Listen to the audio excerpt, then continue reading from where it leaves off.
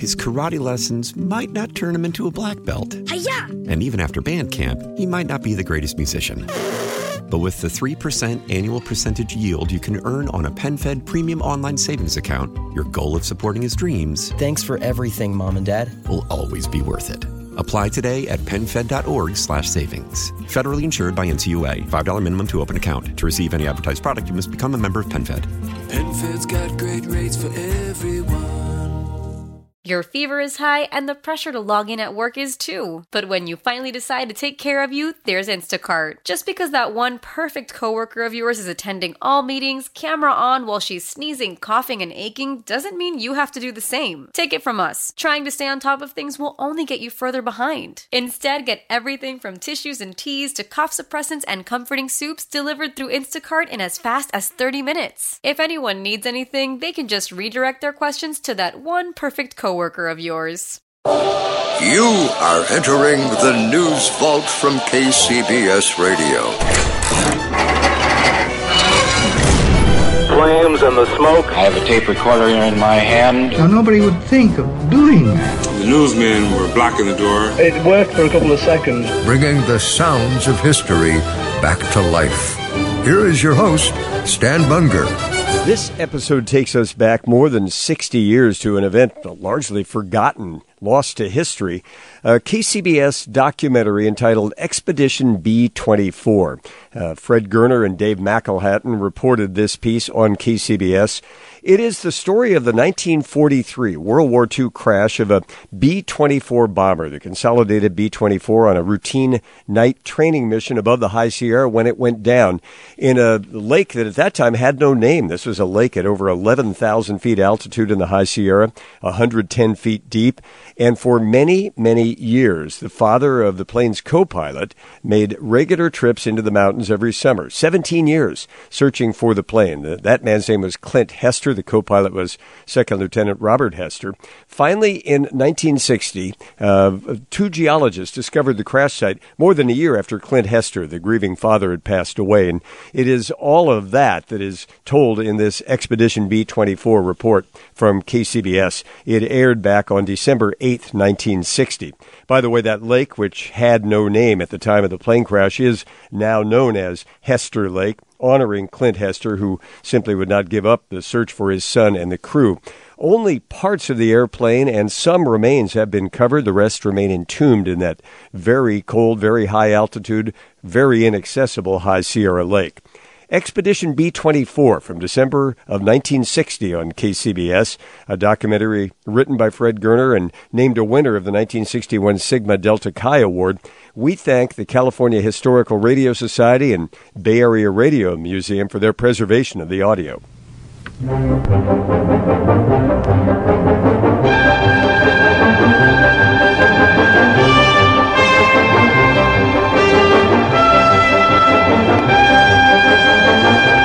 December 5th, 1943. A fierce storm has moved in over the High Sierra of Kings Canyon National Park, California. Lightning, turbulent winds, and now a heavy snow. The mountain peaks rise above 14,000 feet in this area. Second Lieutenant Robert M. Hester, co-pilot of a B-24 Liberator Army Air Force bomber, returning from a training flight to Tucson, Arizona to its home base, Hammerfield, Fresno, California, has checked in by radio. The navigator, Second Lieutenant William Cronin, believes the ship is in the vicinity of Lone Pine, but the storm is so heavy he can't get a visual checkpoint. The buffeting winds have tumbled the gyro compass, so the 24 is flying DR now on magnetic. Hester tries to raise Hammerfield again to get an ADF fix, but the storm is growing worse. The receiver is a blur of static. Second Lieutenant Ellis Fish, bombardier, Sergeant Howard Wamke, waist gunner, and Sergeant Robert Bursey, flight engineer, exchange anxious looks as they tighten their seatbelts and cling to parts of the fuselage as the bomber is thrown about by the force of the turbulence. Charles Turvey, second lieutenant and pilot, is growing arm-weary, trying to keep the four-motor giant in level flight attitude. The Liberator is growing more sluggish by the moment. Turvey flips the wing de-icer switches hard. They're working all right. The ice is just building up faster than the de-icers can handle it. The altimeter now reads 15,000 feet, and is gradually sinking. "What's our position now?" Turvey asked his navigator. "I'm not sure, Chuck. I'm just not sure," is the reply.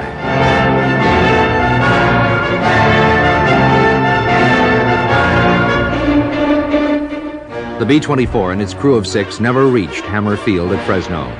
It was never heard from or seen again until the 26th of July, 1960. On that Tuesday, U.S. Forest Ranger Leroy Brock, on a mapping expedition of the unexplored mountains above LeConte Canyon in Kings Canyon National Park, swung himself up over a ledge at the 12,000-foot level and discovered a tiny lake that probably had never been seen before by man. As Brock descended to the lake, he found dozens of aircraft parts strewn across the cliffside and in the lake. According to the stenciling on one of the parts, it was a World War II bomber. It read B-24E de-icer. That was the background to a fascinating and tragic news story that was traced exclusively on this program and was only concluded late yesterday afternoon with a report sent to KCBS by Senator Claire Engel of California. Thousands of listeners to this program had a hand in yesterday's happening. With the information brought in from the backcountry by Ranger Brock, Hamilton Air Force Base checked its records from the war years and indicated the wreckage Brock had found could possibly be from the long-missing bomber of December 1943. Fred Goerner, who used to produce this program and who is now the overall producer for KCBS's Dimension series, and I, are dedicated aviation enthusiasts. We both fly, love flying, and flyers. Right after Brock's discovery, the 26th of July, Fred and I asked CBS News for the assignment of covering the story. We got it. We decided to fly to the area, but the weather report was forbidding. I had my schedule of shows to do. If we couldn't fly, I couldn't make it. Fred decided to drive and have a crack at it anyway. He took along Bob Fisher of San Mateo, who was an aqualung diving specialist, and a half a ton of diving equipment, cameras, and tape recorders. I didn't see Fred again for nearly 4 days when he came staggering into the station under the influence of horseback riding and mountain climbing. In just a moment, I'll play several of his on-the-scene, tape-recorded reports.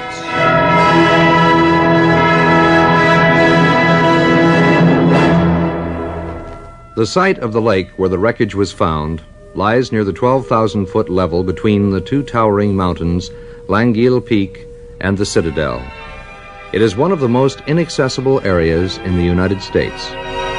To reach it, Fred Goerner and Bob Fisher drove first to Bishop, California, then 20 miles into Kings Canyon National Park to Rainbow Pack Outfit, where they obtained horses and mules. A 9-hour penetration into the mountains on horseback followed. Arriving at Brock's Ranger Camp in LeConte Canyon, the post manned only 3 months of the year because of the extreme cold, the lake lying only 1.5 miles from the Ranger Camp. Sounds simple, except for the fact that the 1.5 miles are almost straight up. Fred, Bob, and Brock started climbing for the wreck at 6 a.m. It took them more than 6 hours to reach it. Here are several of the recordings made by Fred Goerner during the progress of the climb. 6 a.m., Davy, and those few hours of sleep were just a teaser. But I feel much refreshed, as does Bob, and we're leaving with Leroy Brock, the forest ranger, for the lake in just a moment. Fortune is smiling on us. It's a gorgeous, clear morning with the sun just beginning to tint the tops of the mountains. Dave, I don't think I've ever been quite so tired in my life. It's now 20 minutes of 9 o'clock. We've been going since 6 o'clock, and we've made 2,000 feet of, I think, the ruggedest terrain I've ever seen in my life. We've now reached something of a plateau, and staring us in the face is 1,000 feet of sheer cliff, separated by what they call the chutes. It's kind of a shale area where you can crawl up through to get above to the lake.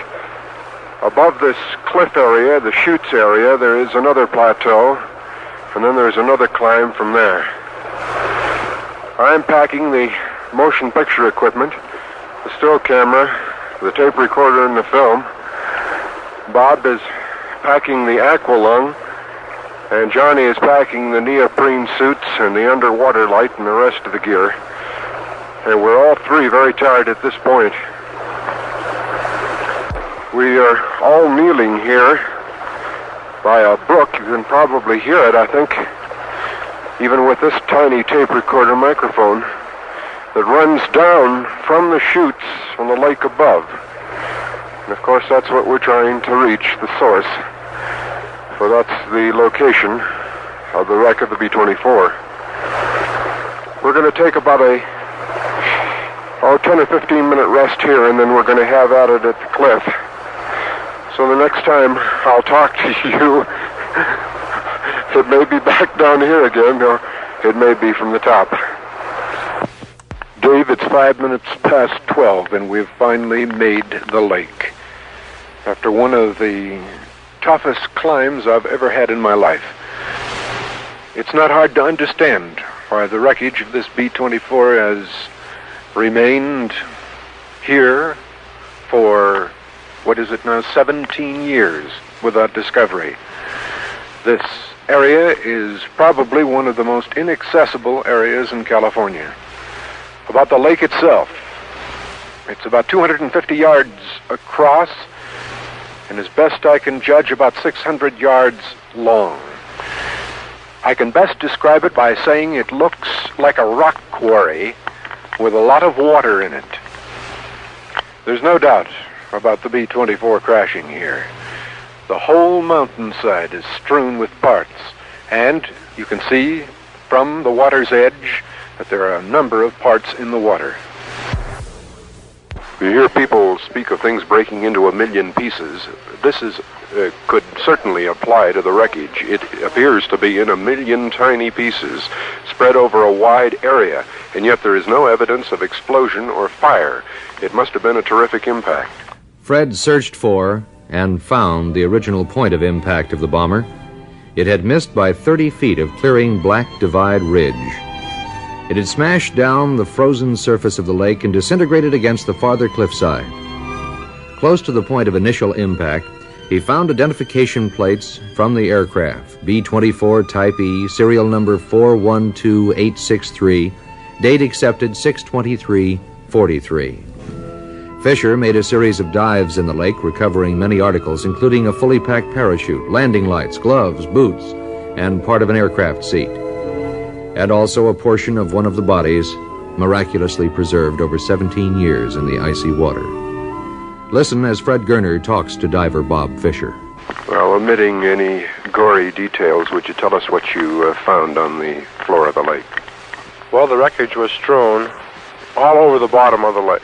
All over, not just in one spot.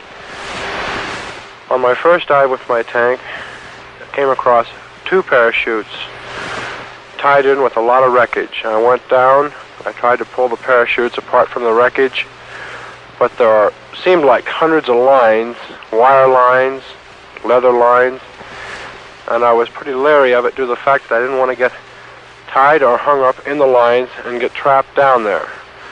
The parachutes were attached to the packs, but they were covered over, so I couldn't see actually what was under them. But out towards the deepest part, I was using my light, and it looked like a whole portion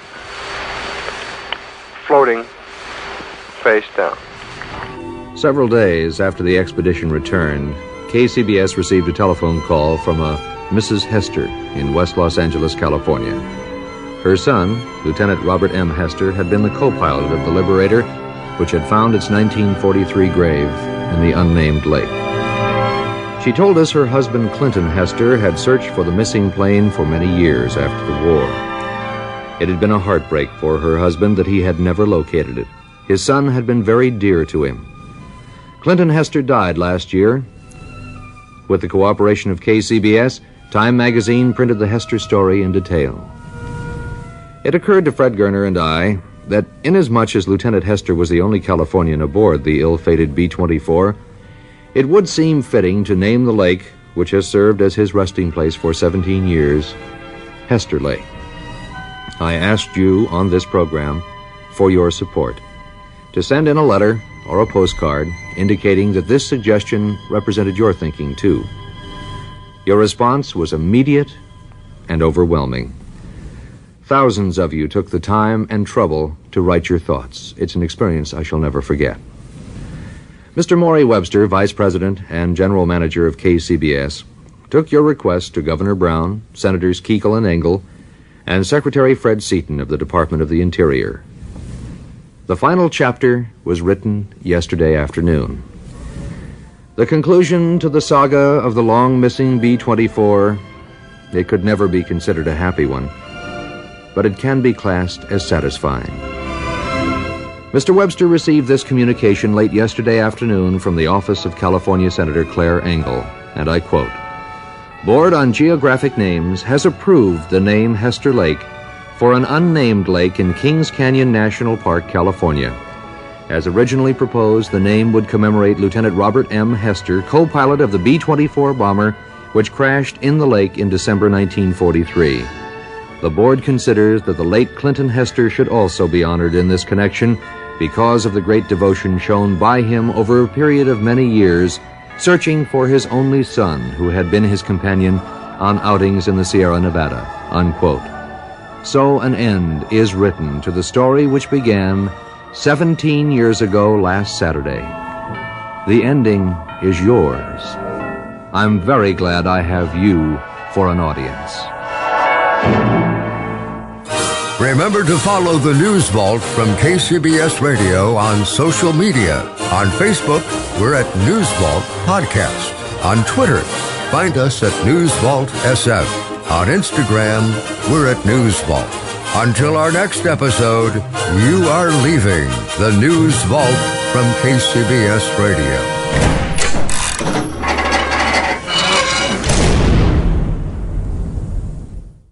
His karate lessons might not turn him into a black belt. Hi-ya! And even after band camp, he might not be the greatest musician. But with the 3% annual percentage yield you can earn on a PenFed premium online savings account, your goal of supporting his dreams... Thanks for everything, Mom and Dad. ...will always be worth it. Apply today at PenFed.org/savings. Federally insured by NCUA. $5 minimum to open account. To receive any advertised product, you must become a member of PenFed. PenFed's got great rates for everyone.